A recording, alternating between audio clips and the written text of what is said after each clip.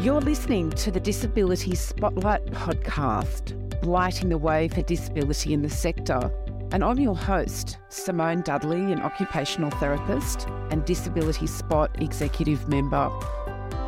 Disability Spot is a dedicated group of speech pathologists, physios and OTs that volunteer their time to provide best practice professional development and networking opportunities for those of you working in the disability sector. And our podcast topics are for members and non-members and relate to supporting our community achieve best practice in the disability sector. Hello and welcome to the Disability Spot podcast. So in today's episode, we are joined by four fourth-year physiotherapy students. We've got Matt, Sammy, Sullivan and Kubra, who will be discussing the findings of their research project with us. So it's examining the low physical activity participation rates in children with disability.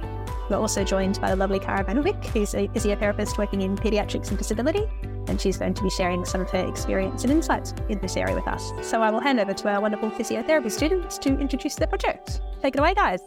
Yeah, thanks, Sarah, for the introduction. So I guess as a part of this project, we conducted a literature review to look at the barriers and facilitators of participation at 5 levels based on the socio-ecological model of health.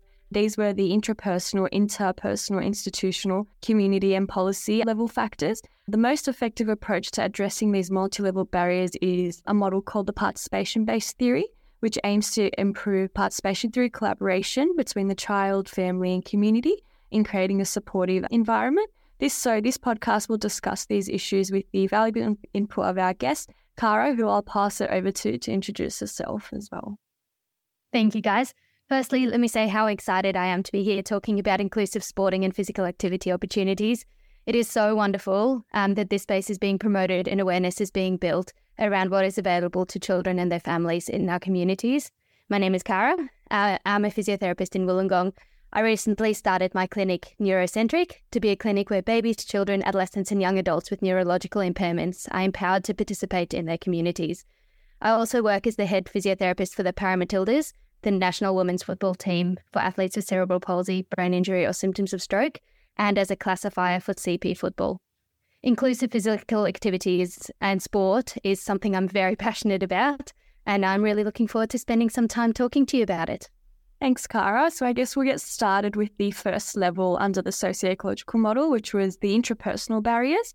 So I guess from my end, I found that impairments related to specific disabilities was a major barrier across multiple studies. And what I found as was goal-oriented play and task-oriented therapy were most common effective strategies used to address this behaviour. But one thing I did find very interesting was that emotional barriers, were as powerful as physical barriers in reducing participation in physical activity. I found that this was because many kids with a disability did have a fear of failure, a fear of standing out, a fear of bullying, with components of embarrassment and social anxiety also feeding into this as well. So I guess, what do you think is the best way to approach the fear young people with disabilities have regarding physical activity participation? Good question. I think our role as physiotherapists and health professionals in this space really is to empower each person to achieve their dreams.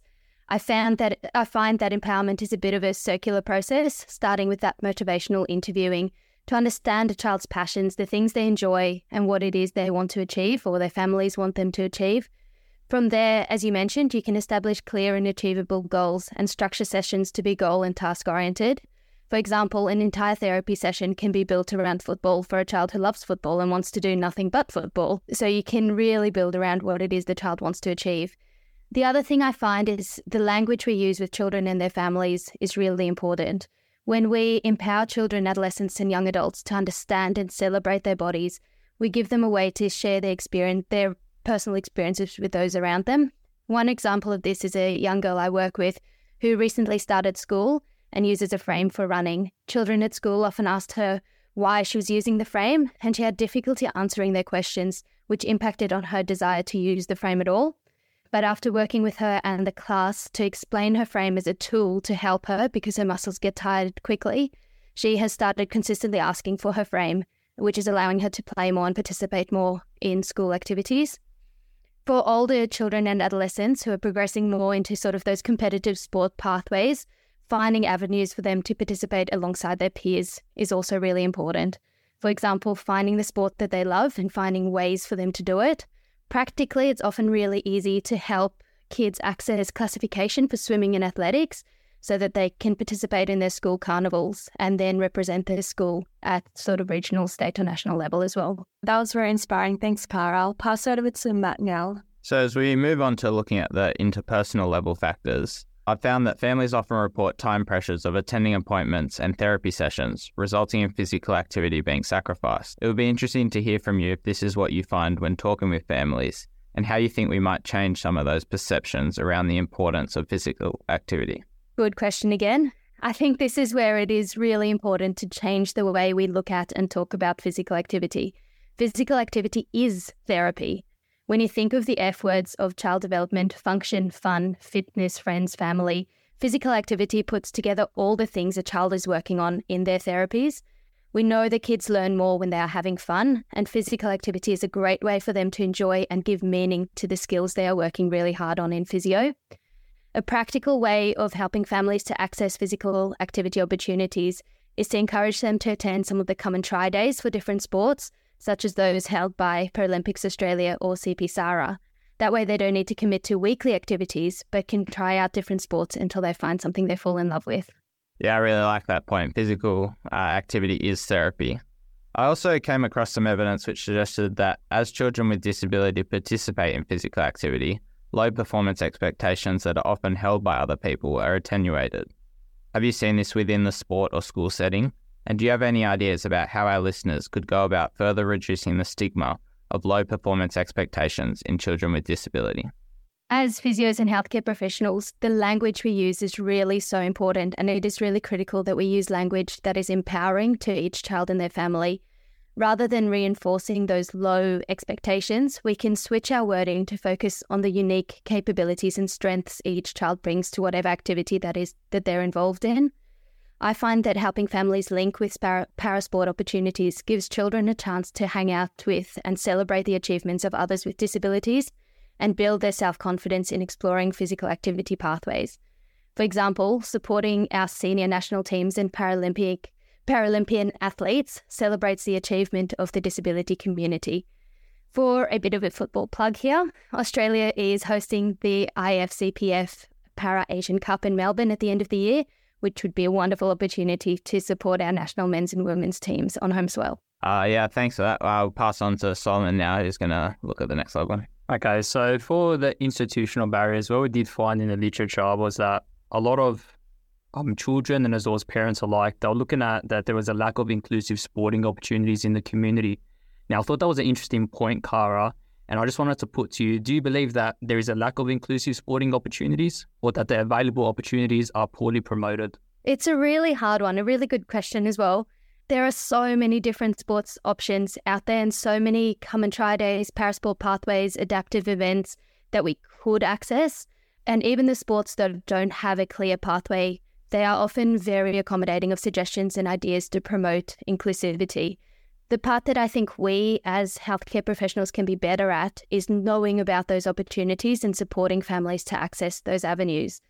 What you guys are doing with setting up the new resource, I think is a really, really good place to start so that therapists can look for a variety of sports and then link families into it. Well done, guys. Great, thanks for that, Cara. The next one that I had was, they do a lot of services say that they are accessible, but, children and parents, when they do arrive at the site, there's stairs or there's no ramps or something like that. So I was just wondering, how do therapists overcome accessibility issues for children with disability when they go to those facilities? Accessibility is a hard one because often we're dealing with sports facilities that were built many, many years ago. Increasingly, we're getting better at it, and the newer facilities that are being built tend to be relatively accessible, especially when the disability community have been consulted along the way. But I think that's where the key is. It's in consultation and in talking and in advocating from the very get-go. So if you know that a child or one of your clients is attending a new venue, call ahead, ask them about what the accessibility looks like and talk to them about how to make it accessible for your client, or even go on the first day and help them sort out accessibility issues. Sure. Do you find that sometimes some opportunities are lost when they are inaccessible and that there's no choice and parents and children just need to look for other opportunities? Unfortunately, yes, especially when concerns around sort of changing tables, especially larger, like adult-sized changing tables, can be a really big limiting factor, and it's something that a lot of sports don't necessarily think about in advance. In saying that, given enough time, a lot of sports will try and work alongside you to make the event accessible. Great, thanks, Cara. It's a slow process, but I'm sure most organisations are on the way. I'll hand over to Sammy for the next level. All right, so moving on to our community barriers. So when we talk about participation, we really think about those community supporting programs, but from our research, it really feels like it's influenced by a lot of different organisations, from hospital rehabilitation, government, schools, and so on. But there's a lot of evidence indicating that there wasn't really a lot of partnership between these organisations. And I just wanted to ask, is that how you feel in practice, and what can therapists do to resolve this? Good question, and a really hard area. Interdisciplinary communication can be really challenging because we all work full-time or very full caseloads in different places with many conflicting demands. The desire really is there for most of us to communicate with everyone involved in a client's care, but often that is just not feasible on a regular basis. In saying that, a lot of the para-sport pathways and Come and Try days are trying to address it by reaching out to us as therapists for ideas, promotion and participation, which is really wonderful to see. In terms of physical activity, I find establishing a relationship with those running the physical activity programs is really important, as well as working alongside them to build inclusive participation for each child. For example, attending PE classes with a child and supporting the school to develop inclusive opportunities in PE activities for that child. Then if the school need advice or support in the future, they know who you are and how to contact you, so they can just reach out to you. Similarly, attending community sporting events with clients to build awareness around what that client needs and how to support them is really useful. Another thing we can do to address sort of that interdisciplinary communication is to support families to advocate for their child and be the link between the different groups in a child's care. Things like preparing families for upcoming meetings with other teams and helping them to understand the supports their child may need to participate in sport or physical activity, and showing them how to advocate for those needs. That's really great advice, and it seems like communication is really the key to that. Thank you. And just moving on to our last barrier, which was our policy level. So of course, it's a major topic. However, I was really hoping to focus specifically on the NDIS, as I imagine a lot of listeners are from Australia and would appreciate your insights. So I found that while the NDIS on paper can be incredibly helpful, when it comes to the practical use of it and trying to get parents to navigate this, I find that it's difficult to access the support. Can you share your thoughts about this? We're so lucky in Australia to have the NDIS. A lot of countries don't have the level of support that we do for any of our children or adolescents or young adults with disabilities. And it is such a good scheme that really helps people work towards their goals. But as you say, sometimes it's really hard to access exactly the supports that you need and to advocate for those needs. I often tell families who are first starting out on their NDIS journey that the NDIS needs to see their child as a person within the broader family and community world.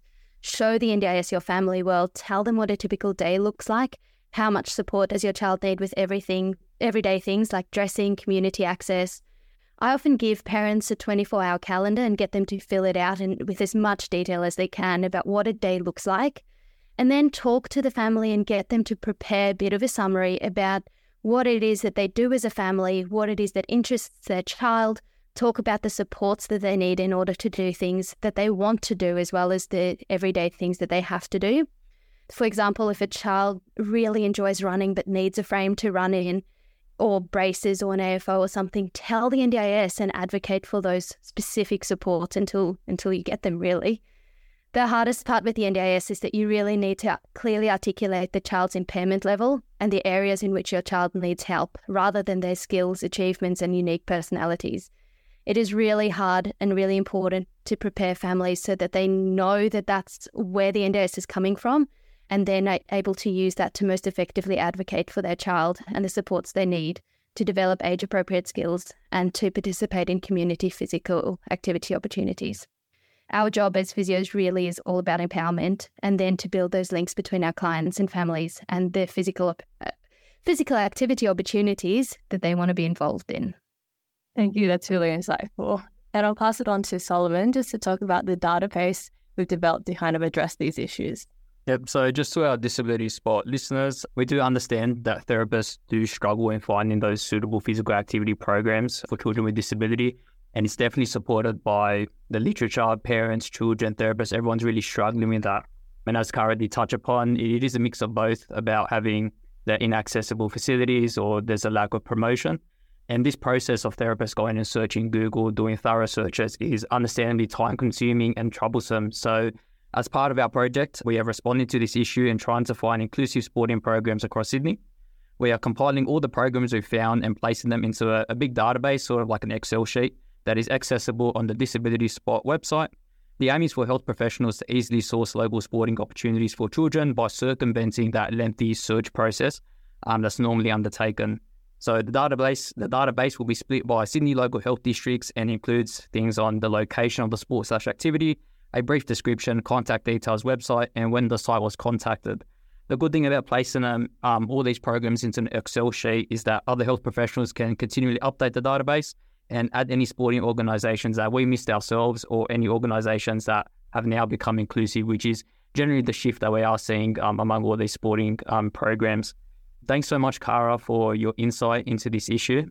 Yeah, look, it was a lengthy process, doing this project. It's pretty much impossible to cover every barrier and strategy in one single podcast, but we hope that for our listeners that we did shed some light on this issue. That definitely does need to be addressed, and I hope with time, the more therapists are aware of it, the issue can be addressed. Thanks so much. And I'd just like to pay a really big thank you to our wonderful student team for all of their hard work on this project. And next week, thank you to Cara for joining us today and sharing her insights. And just for all our listeners to be aware that the full literature review that our students have put together, as well as the database, will all be available on the Disability Spot website. And the links to that will be in the show notes below. Thank you so much. We hope you've enjoyed listening to the Disability Spot podcast. Be sure to check the links for any information on topics talked about today. Disability Spot is run by a group of passionate allied health professionals and dedicated to presenting best practice seminars and building networks for those working to support people with disabilities. Consider becoming a Disability Spot member to attend events, tap into webinars or recordings, resources and network. It's a really cost-effective way to build those PD points. To listen to new Disability Spot podcasts, subscribe and be sure to tell your friends and colleagues. Disability Spotlight, lighting the way for disability in the sector.